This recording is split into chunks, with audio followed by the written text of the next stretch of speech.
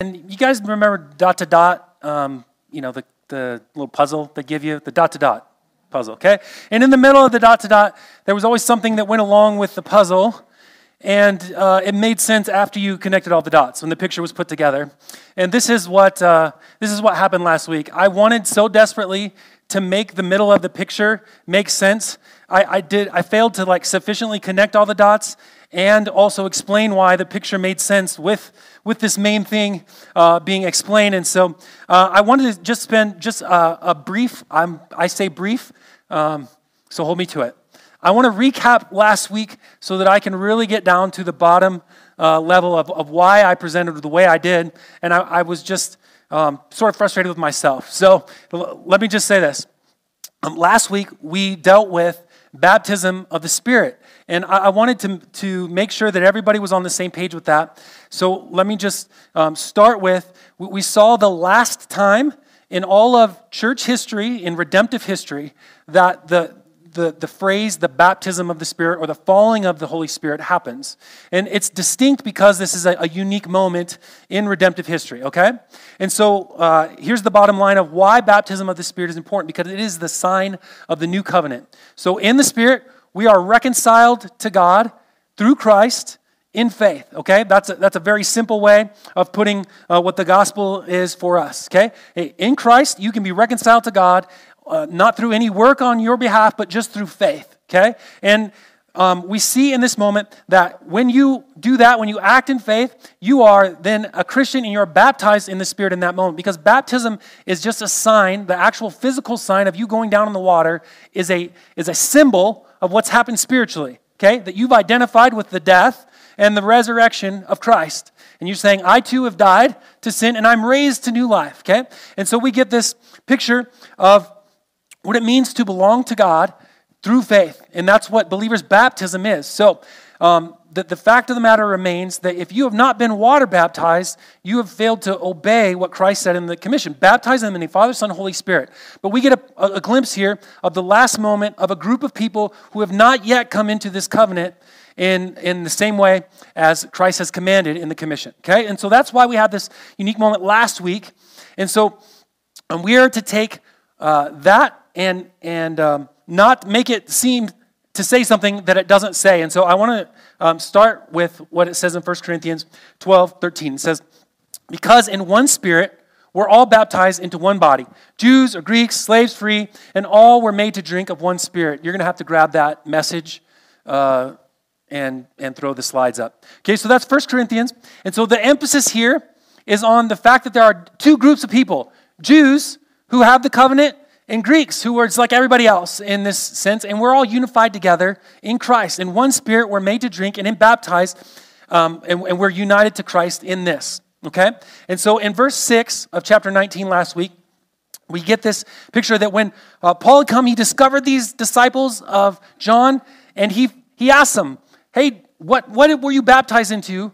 Did you receive the Holy Spirit when you believed? And they say, we didn't even know there was a Holy Spirit, okay?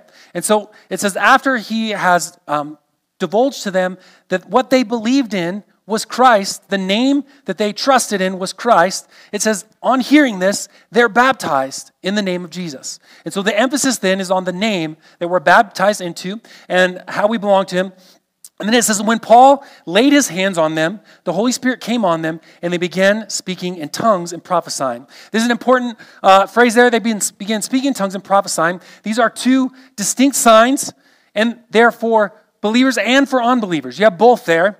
And so I made a point to help you see that specifically the sign of tongues that is identified with baptism of the Spirit by Paul's own words and by his own writing in 1 Corinthians 14, he says, in the law it is written, by the people of strange tongues, by the lips of foreigners, will I speak to this people. Even then, they will not listen to me, says the Lord. Thus, tongues, listen, are a sign for believers. Or not for believers, but for unbelievers. And I messed that up last week too. So I wanted to say that the right way.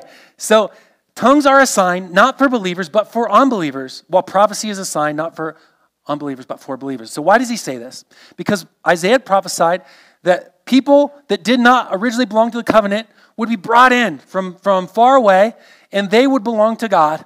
And by them prophesying, speaking works in strange languages that would have not been Hebrew, right, or Aramaic, then they're supposed to be a sign to those who are unbelieving that this really is the work of God. Okay, so this is a sign. Why are tongues a sign? Because unbelievers see that God is doing something that can only be explained by God. So, and then he says prophecy is a sign then for believers. So prophecy is to evoke truths and to speak truths for God. So in context, 1 Corinthians says this. 1 Corinthians 14:21. In the law it's written, by people of strange tongue and by the lips of foreigners will I speak to this people, and even then they will not listen to me.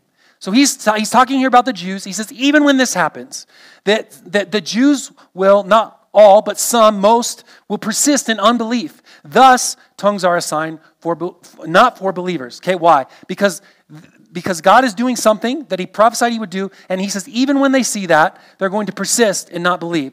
Thus, tongues are a sign not for believers, but for unbelievers, while prophecy is a sign not for unbelievers, but for believers. If, therefore, the whole church comes together and all speak in tongues, and outsiders or unbelievers enter, will they not say that you're out of your mind?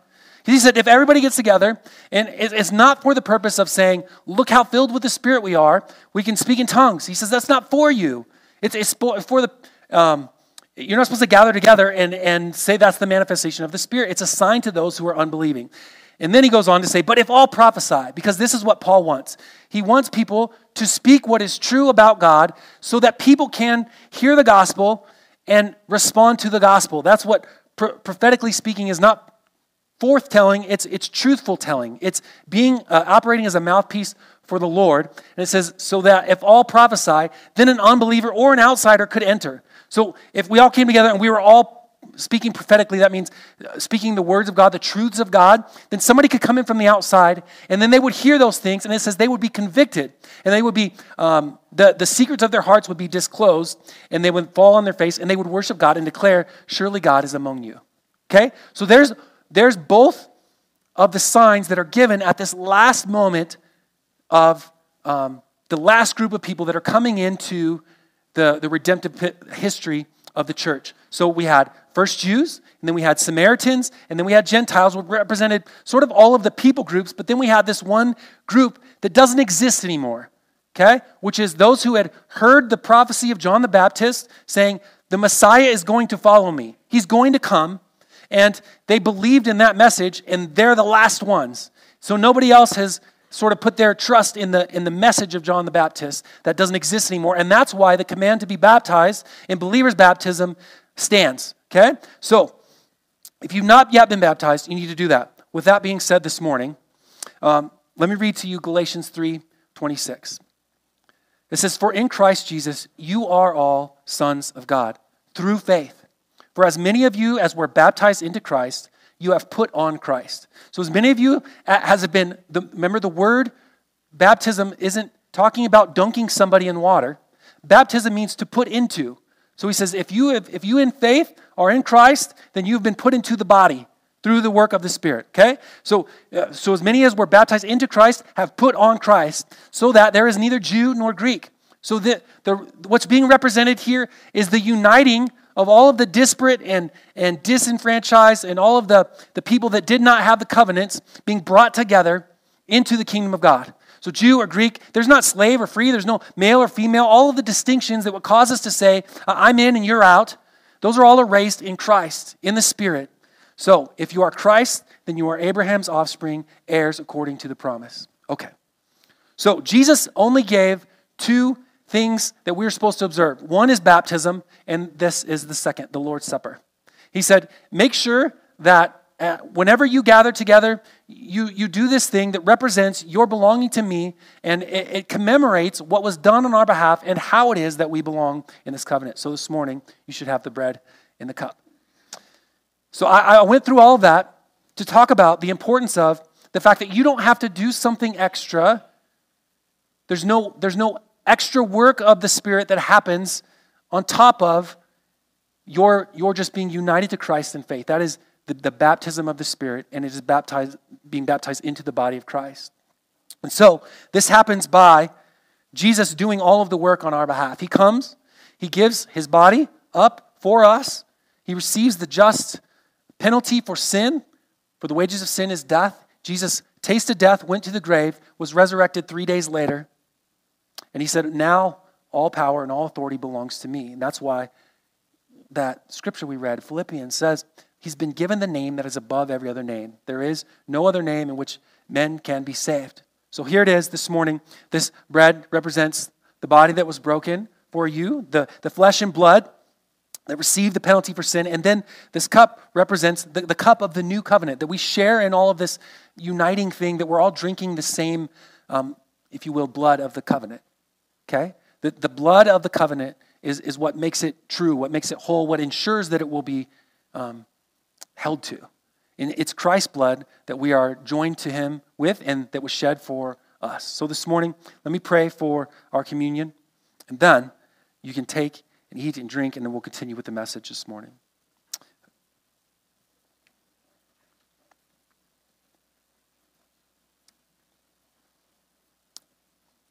So I distinctly said this is the last instance of spirit baptism, but that doesn't negate the command, which is where we left off last week, with being filled with the Spirit. That's an ongoing imperative. You must be being filled with the Spirit. It's the action that you're commanded to do. Be being filled with the Spirit.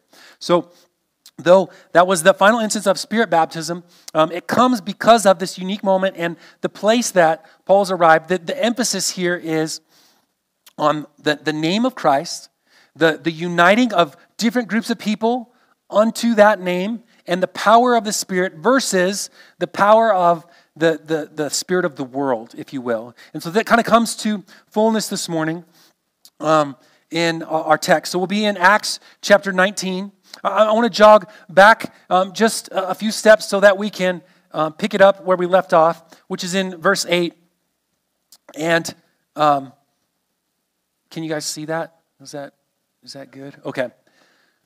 So it says that after Paul had laid hands on these disciples and they received the Spirit and they're prophesying and they're speaking in tongues, it says after that, then he goes into the synagogue. So this is like an indication. One of the pieces last week that I really wanted to say, and I forgot to, that these guys were not part of the synagogue. So the synagogue is the same synagogue that Paul first entered, and he shared the message, and they invited him to stay, and he said, I can't stay, I have to keep a vow. And he left. And then remember, Apollos shows up, and he only knew the baptism of John. And so he's corrected in that, and Priscilla and Aquila are part of that. And then he, in fervent spirit, goes to Corinth. And he's now preaching powerfully there and spreading the gospel there. But it was after receiving the Spirit that Paul entered the synagogue, and he begins preaching again about the way. So this tells me that these guys did not belong. They weren't Jews or they weren't proselytes because they weren't part of the synagogue. He had discovered them outside of that. And so they are this last vestige of people that needed to be brought in or baptized, initiated into the kingdom of God. And so what Paul does after that happens is that we see this phrase, the kingdom of God, and then these different groups of people, both Jews and Greeks, is a phrase that's repeated several times. It's not common to the way that Luke speaks. And so he's really trying to emphasize a point here. And so he says, he entered the synagogue, and for 3 months, Paul spoke boldly, reasoning and persuading them about the kingdom of God. Why? Because the Jews were looking for the arrival of the kingdom of God. And it was supposed to be brought with the Messiah. And so that's the point of Paul's reasoning is he goes in, he says, the Messiah's come, and here's how you know that. Because all of the signs that just happened when these guys were baptized in the Spirit, they were prophesying and they were speaking in tongues. That was what Isaiah had said was going to happen. It said, from a people of foreign lips, I'm going to speak to you. And what happens in response to this, we find out in verse 9, but some became stubborn, and they continued in unbelief, which is exactly what was said. He said, even when I speak to you from a foreign people, you're still not going to respond. So here's what happened. Some decide not to respond. So it says they persist in unbelief, and they became stubborn, and they're speaking evil of the way, capitalized the way, that is Christ himself. They're actually reviling Jesus, and they're speaking evil about following him as the Messiah. And so in response to this, it says Paul withdrew from them, and he took the disciples with him, and he then decided to go somewhere else. So he leaves the synagogue, or sort of where the Jewish influence is, and he takes that out into the streets, and he just starts reasoning in the Hall of Tyrannus, which is, some of you wonder where dinosaurs are in the Bible. There you go. That's awesome. That's just a great name.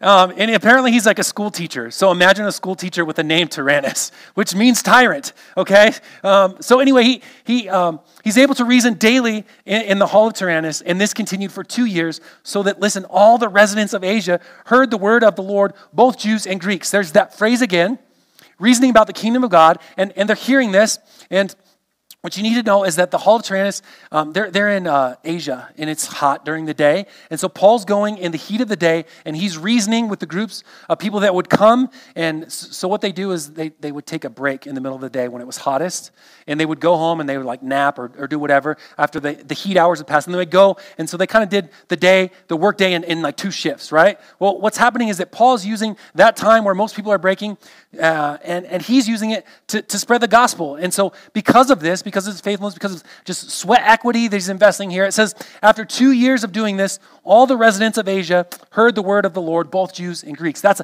a large statement, and it's a generalization, but it emphasized the fact that Paul had sufficiently spread the word of the kingdom, that Jesus was the Christ, that he had arrived. And so Paul, after they had, we don't often see him like choosing to separate when he meets resistance. But here it says, after they begin reviling, speaking evil of the way, that's when he kind of separates himself, because he doesn't want this mixing of people that are new in the faith being discouraged in what the Jews are saying, or having some detracted. And so he takes the disciples with him, and then this explodes.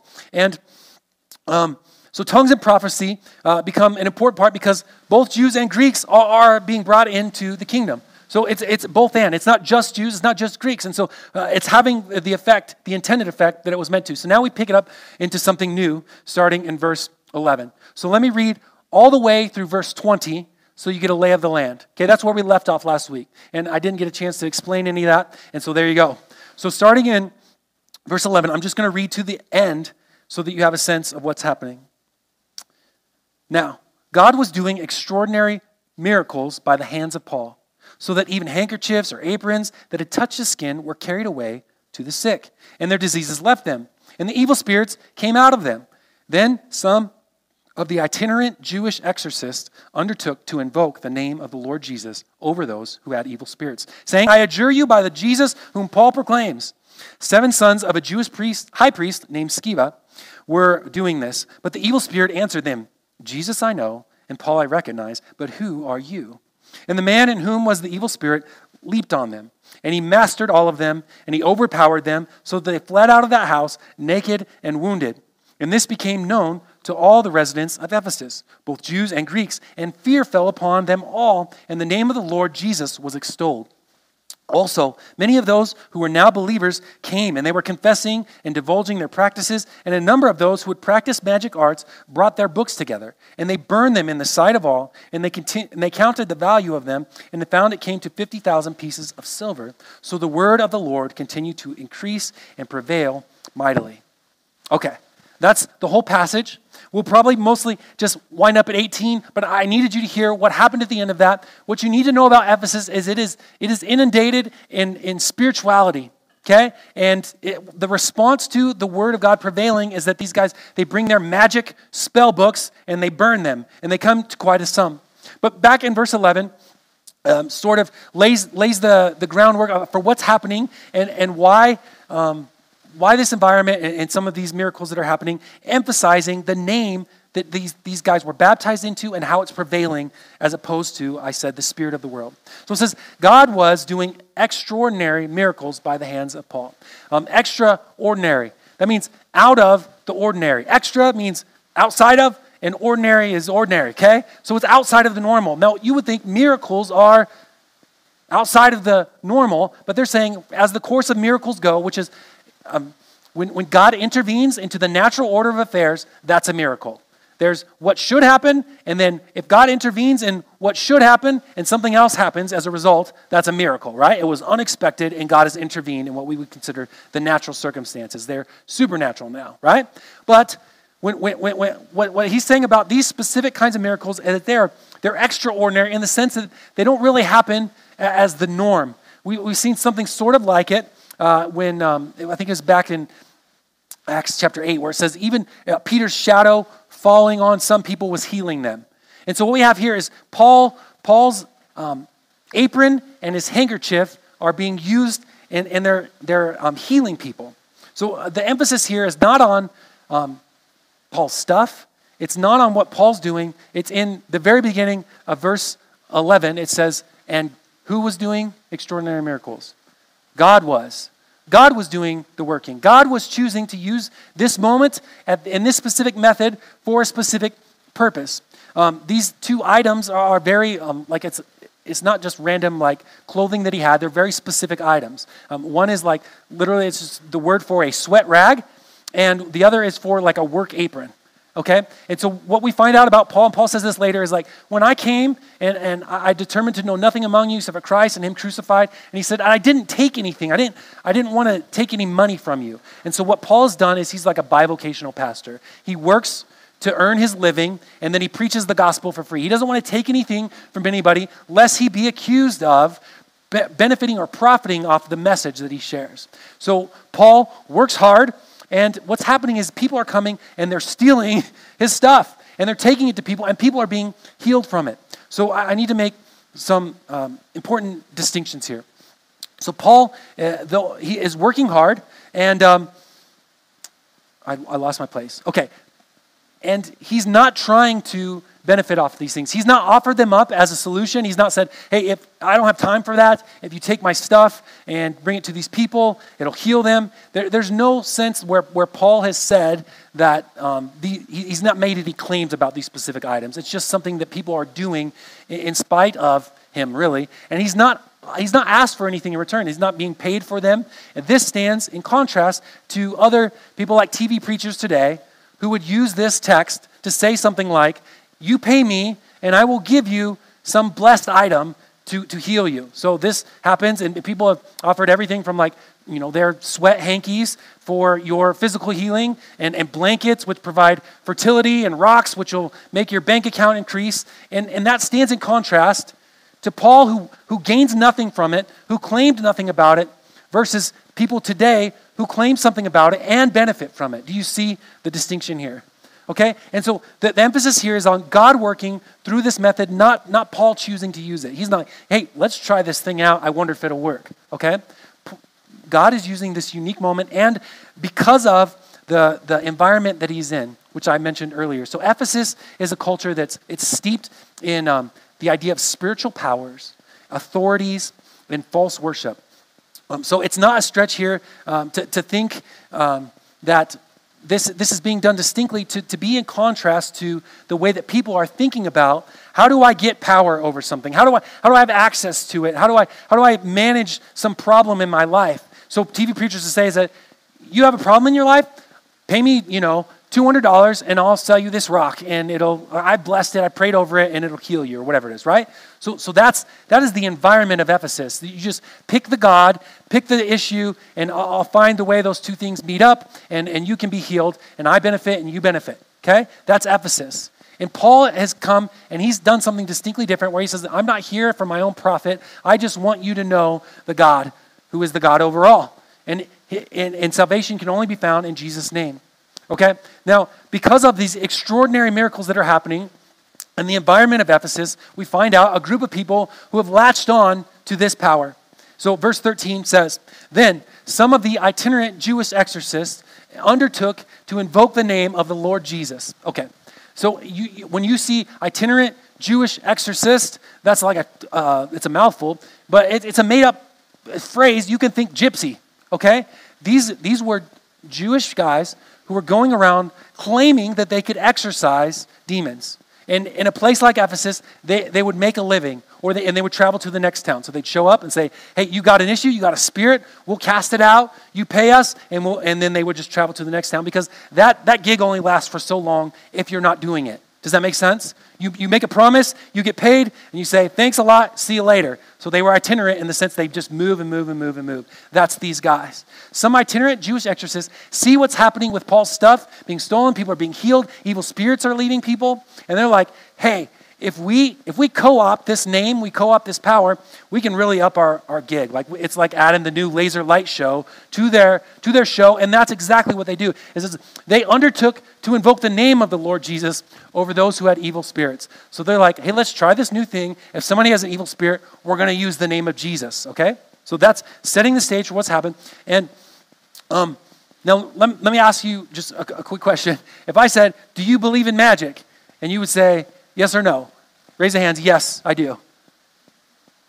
Only one person. Thank you. Now that's important, because do you believe in magic used to be the jingle for McDonald's, I think, right? Is that right? Do you believe in magic? But it was also, I forget it. Guys, that was a squirrel, and I looked right at it. Okay, here's the thing. You don't believe in magic because you're qualifying it based on somebody doing a trick, and then they know how the trick is done, and they just say it was done by magic, and you know that it wasn't some magic that made that thing happen. There's a trick underneath that, right? But I need you to have a better definition of what magic is. Magic is either the real or faked manipulation or interfacing with spiritual powers. Okay? The real or faked manipulation or interfacing with spiritual powers or authorities by either by authority, by power. Let me get my definition. Magic is manipulation or interaction with spiritual realities or forces through power, authority, knowledge, whether that's real or it's faked. So somebody may say, hey, I'm doing this thing, and really believe that they're doing it, but not really be doing it.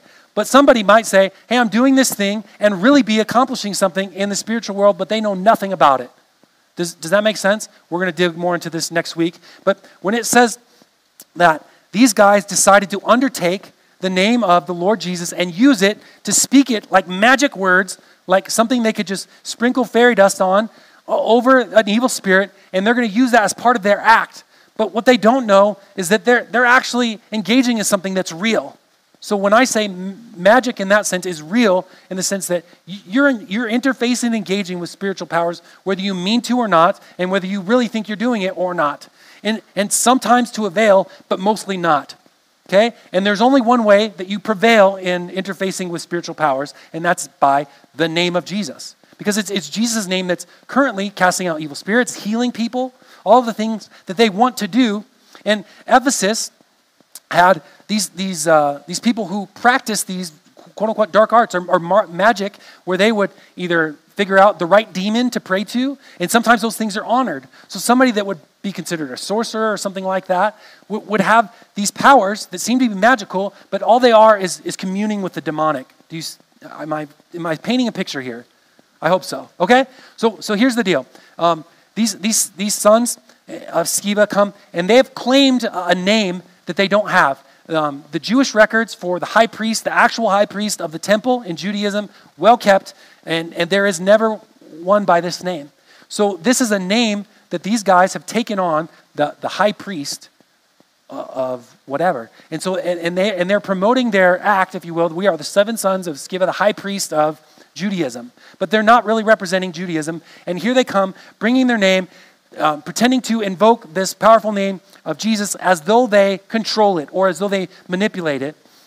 And so they're trying to use the name of Jesus for their own gain, in contrast to Paul, who was not using the name for his gain at all. So they don't have any real authority. They don't have any real tie to Jesus. And so if I was to show up today and I put this jersey on, right? And I show up and I ask to be led on the field. And I'm like, right here. The name is here, guys, right? and I just go out there, I start barking, Omaha, right? Here we go. Are they going to let me out there? Why? Well, I have the authority, I have the name, here it is. Okay? I have this name, and I put it on, right? And so in some way I'm identifying with it. That's exactly what these guys have done. They see a name that has power, and they say, I'm gonna put that on, I'm gonna pretend to use it, and I should be able to manipulate it and use it however I want to. But guess what? There's probably thousands of other fans that are gonna show up at the stadium, and none of them also get to play just for wearing the jersey, just for donning the name.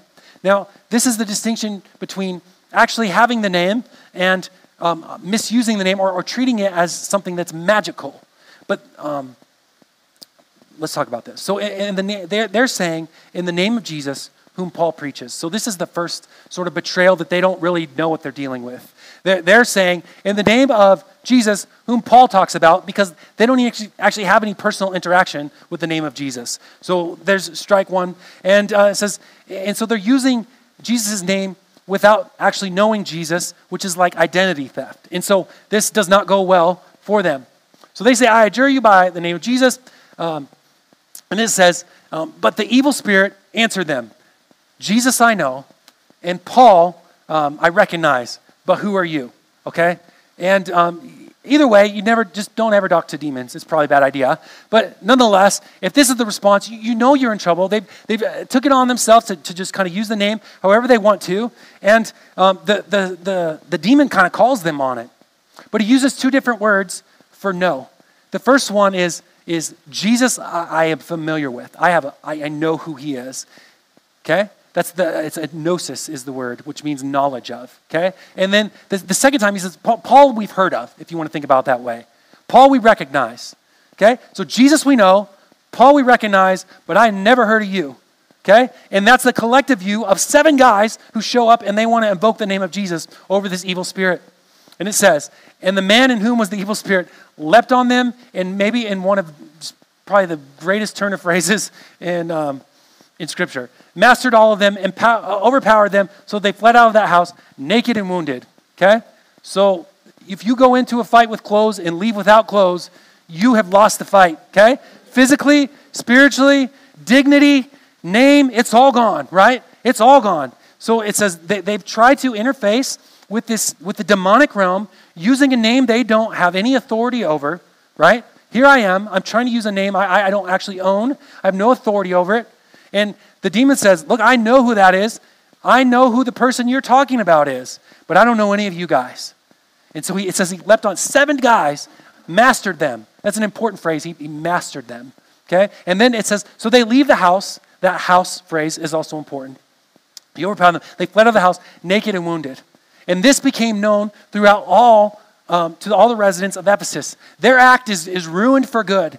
If you proclaim to do something, we are exorcists of demons, and this happens to you, and then it becomes known throughout all of the region, you will never return to that town with any profit, right? So this is the contrast of 2 names. These guys are so thoroughly powerless to invoke any authority over this demon, name or no name, that they only realize it once it's too late. And so this is the question of by what power or what authority can demons or can victory over anything in the demonic or spiritual realm be won? Okay, so we're going to take a side road here because it all ties back together. So in Matthew 12, Jesus is doing just this very thing, which is casting out demons. And it says, let me just read it, okay? Then a demon-oppressed man who was blind and mute was brought to him. And he healed him so that the man spoke and saw. And all the people were amazed. And they said, can this be the son of David? Just pause there for a second. Why is this their response? Well, because you will not find it. You can search the whole Old Testament. There's never an exorcism in the Old Testament. So there's like sort of extra biblical records of people engaging in that activity but never being successful. And Jesus shows up on the scene, and simply by commanding, he's able to exorcise evil spirits. And he's able to heal people. And what they should know, when I say they, that means the Jews and the scribes and the Pharisees, what they should know is that these were signs that only the Messiah could perform, that only God could do. Okay, signs and wonders are important. And so it says, A demon-oppressed man was blind. I better skip down, otherwise I'll read it all again. Okay, so they ask, can this be the son of David? Is this actually the Messiah? Because he's exerting a power that we don't have. But when the Pharisees heard it, they said, it is only by Beelzebub. Just here's Satan, okay? It's only by the Lord of the flies, that the prince of demons, that this man cast out demons. So knowing their thoughts, he said that he is Jesus. He said to them, every kingdom divided against itself is laid waste. And no city or house divided is important. Remember the guys, they're overpowered. He leapt on them and they leave that house. That's a very specific, definitive article. They leave that house naked and wounded, okay? But it says a house divided against itself, how will it stand? And if Satan casts out Satan, he's divided against himself. So how then will this kingdom stand? Jesus asked. So what's happened here is that he's cast out a demon. They say, he's not doing this by God's power. He's not the Messiah. He's doing this by the power of the devil. And Jesus is like, how does that make any sense? If the devil turns against himself, how can the house of the devil persist? If he's fighting against himself, casting out demons, what sense does that make? Okay? So he says, if I cast out demons by Beelzebul, by whom do your sons cast them out? Therefore, they will be your judges. Okay, that's a prophetic phrase. Your sons, when they try to cast it out, if they're successful or not successful, they're going to judge whether or not I've done this by the hand of God or not. And then Jesus goes on to say, but if it is by the Spirit of God that I cast out demons, then the kingdom of God has come upon you. This is the exact thing that Paul is in Ephesus reasoning about the kingdom of God. And he's asserting, because tongues and prophecy and evil spirits are leaving and healings are happening, and he's saying, here it is, it's upon you, the kingdom is here, all the signs are here, and it's done by the Spirit of God. And he says, but look, if it's done by the devil, then he's fighting against himself, and that kingdom and that house can't stand. Okay, going on, verse 29 says, how can someone enter a strong man's house and plunder his goods? These 7 sons of Sceva go in, and this demonically oppressed man, and they're going to free him. He belongs to the devil. That is Satan's property. And what Jesus is saying in this moment, previous to that, right, is that no one can go into the strong man's house in this moment. The strong man is the devil. He says, unless he first binds him up, and then he can plunder his goods. Okay? So unless he first binds the strong man, then indeed he may plunder his house. So whoever's not with me is against me, and whoever does not gather with me is scattered or will scatter. That's also a prophetic statement exactly playing out here in this moment in Acts. Okay, now we need to go one deeper, one rabbit trail further in Revelation 20. Revelation 20 says this, that he, being Jesus, and he sees the dragon, that ancient serpent who is the devil and Satan, and he bound him for 1,000 years, and he threw him into the pit, and he shut it and sealed it over him so that he might not deceive the nations any longer. Okay? That's an important word, and that's an important phrase. So what's happened here is Jesus says in John 12, now is the moment when the ruler of this world is judged, and he's cast out. And he says, I saw Satan fall from heaven like lightning. These are all connections going back to this thing where Satan's house is being plundered, but he can't be plundered by Jesus' own declaration unless he's first been bound. And this is the binding here. He's not bound from any activity. Clearly there's activity. Clearly there's a demon-possessed guy in this moment.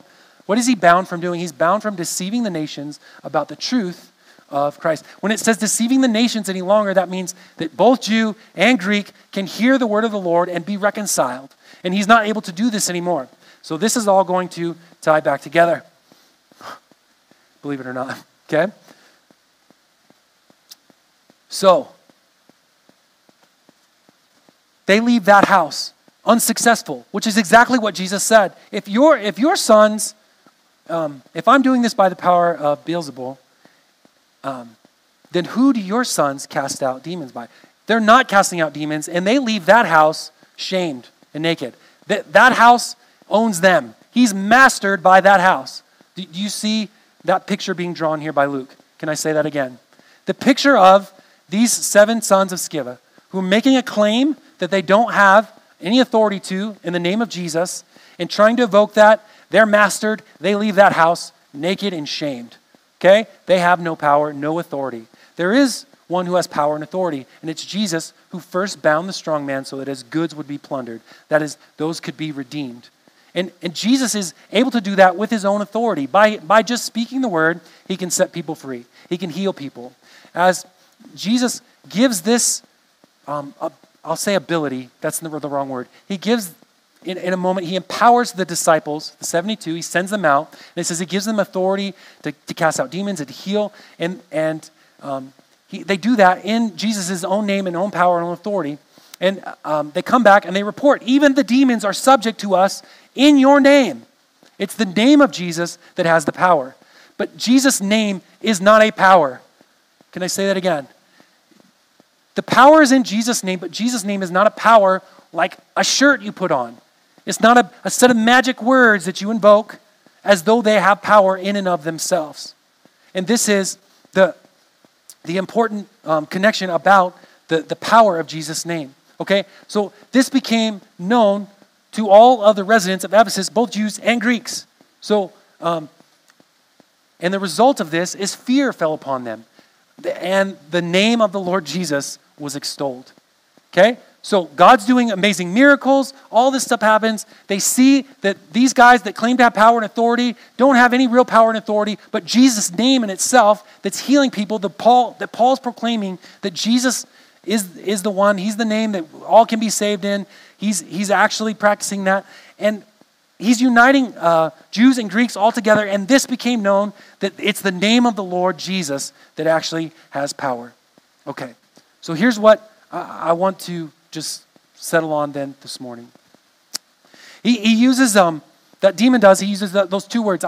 Jesus I know, Paul we've heard of, but, who are you? And lots of people make much of that phrase, and they're like, I want my name to be known in hell. And I'm like, yeah, maybe, but that's not the emphasis of the story. The emphasis of the story is on the power of the name of the Lord Jesus, and we need to straighten our thinking out about the name of the Lord. In Matthew 7:21, it says this: "Not everyone who says to me, 'Lord, Lord,' will enter the kingdom of heaven, but the one who does the will of my Father who is in heaven. On that day, many will say to me,'" now I'm going to read slow and you're going to listen careful, okay? "Lord, did we not prophesy in your name? Like, weren't we trying to tell the truth? And didn't we claim that was for you? And didn't we cast out demons in your name? Weren't we going around saying things and proclaiming that this is by the name of Jesus and for Jesus?" And he says, "And do many mighty works in your name." So this is their response. They're claiming Lord, Lord, meaning master, okay? And he says, you say that, and you're going to claim that you've done all of these things, and you've done them in my name. But he's going to respond, "I will declare to them, I never knew you. Depart from me, you workers of lawlessness." It's Jesus' knowledge of you. You should care less and could care less whether or not a demon knows your name. What you do need to worry about is whether or not Jesus knows you. He says, "I never knew you." It's that same, Jesus I know. I have knowledge of Christ, and Christ needs knowledge of you. That's a relational kind of knowing. So here's, I want to just stop for a moment, and you say, "Well, I haven't tried to exorcise any demons. I don't plan on exorcising any demons. I don't invoke the name of the Lord Jesus over this or that thing. I'm going to just maybe 4 or 5-ish things where we are guilty of using the name of the Lord as though it is a magical incantation." Okay? As though it is just, that the power is actually in the name. Okay? So I will be burning a golden calf here in just a minute. I just want to prepare your so find your pearls to clutch or whatever you want to do. But I'm just letting you know beforehand. So I'll start with an easy one because I think it's ubiquitous, okay? And that is just repeating the name of Jesus, whether that be in worship or in prayer, as though that makes it more meaningful, okay? And that to vainly repeat something to make it more powerful is the antithesis of what Jesus actually commands us to do. He says, you're not heard in prayer because of your many words, okay? Or by praying more loudly or more angrily or more fervently. So just repetition of things, whether it be in worship songs or something like that, as though that can obligate a response from Jesus. Well, I said it was in Jesus' name. So adding that on the end of your prayer that was full of selfishness and desires of things that you want and your demands of Christ, and then saying, and in Jesus' name, as though that obligates him to respond to you, is a misuse of that. It is trying to sprinkle the name of Jesus on your wants and your desires and calling it good. Okay? That has more in line with the mystical approach of the people in Ephesus about finding the right name, the right power, the right authority, in the right order, and saying it the right number of times, and asking for it, in the right voice. That aligns much more with that approach to things than the biblical command of how we approach God in prayer. Okay? And so that's one way. Now, along with that, here it is, prepare yourselves, the sinner's prayer. Okay? Now, why do I say that? Because the sinner's prayer is something that is offered to people as the resolution for this exact thing. I don't have knowledge of who God is. God doesn't know me. And I say, I can fix that for you. Or I say, do you have a problem in your life? Or do you not want to go to hell, but go to heaven? Let me fix that for you. Repeat after me. Or at the end of a service, I say, raise your hand. And if you raise your hand because you want to accept Jesus today, repeat after me. As though there were some progression of words that actually you can repeat after, and that would cause you to then be reconciled to God. Now, before you storm the stage, let me say why that's a problem. Because somebody that doesn't really mean it will go back to that moment and trust in the words and not in the person. Okay? Well, I repeated after him. I raised my hand. The sinner's prayer has more in line with that mystical approach to the power of the name of Jesus than it does with saying what actually we're commanded to do. I am at the end of myself. What do I do? That's the biblical response. I've heard that I'm a sinner. I'm guilty before God. I have no means of fixing that, and Jesus is the means. What do I do? Repent and trust in him. And whatever means that you need to do that, that the Holy Spirit works that out in you, not me giving you words. Okay? So though that has been maybe helpful for some people to say if they never prayed before, something like that, it does more damage than it helps. Okay? Now, if you disagree with that, that's okay. I just want you to know that we're still friends. We're still Christians, okay? And so I want you to see that there's dangers in just using the name of Jesus and saying, hey, I trust in the name of Jesus, without that truth being there that's planted by the Spirit, not by the Word. Okay? So that's emphasis there. Okay, other things.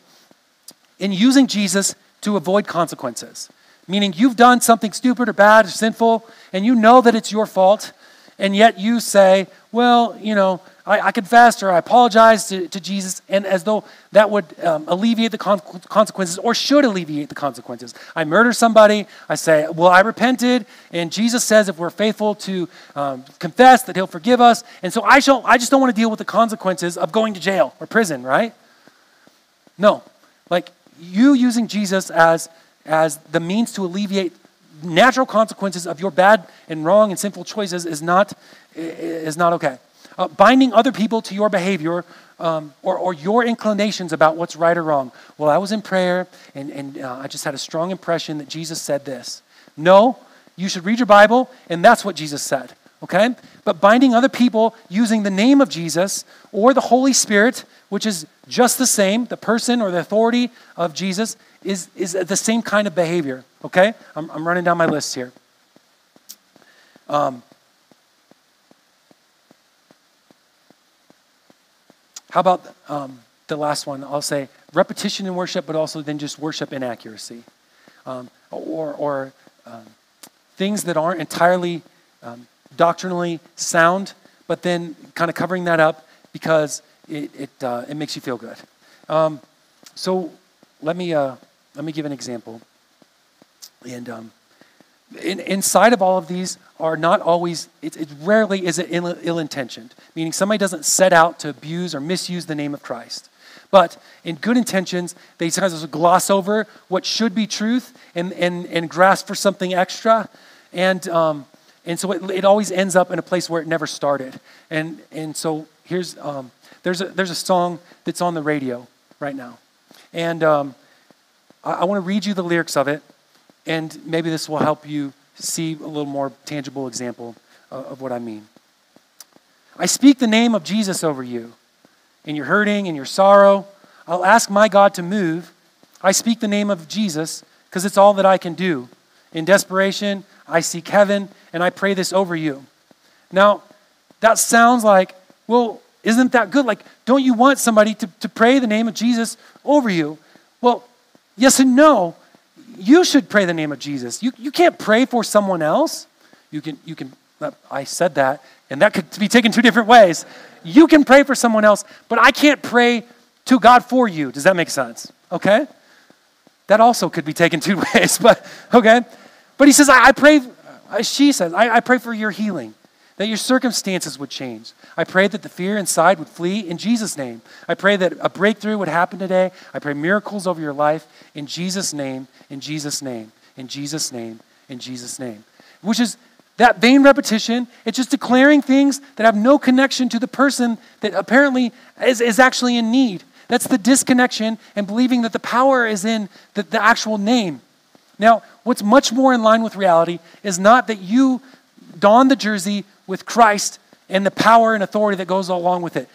Do not hear me saying that Manning is the Christ, okay? What matters is not the name on the back, which much more realistic is the name on the front. That when you put on Christ, you become part of and have access to the authority and the power of him. You're now on Team Jesus, but you don't own his name. But because of your uniting together with him, you have access to everything that he would provide to those that he loves and everything that he has access to. When at one point the disciples go I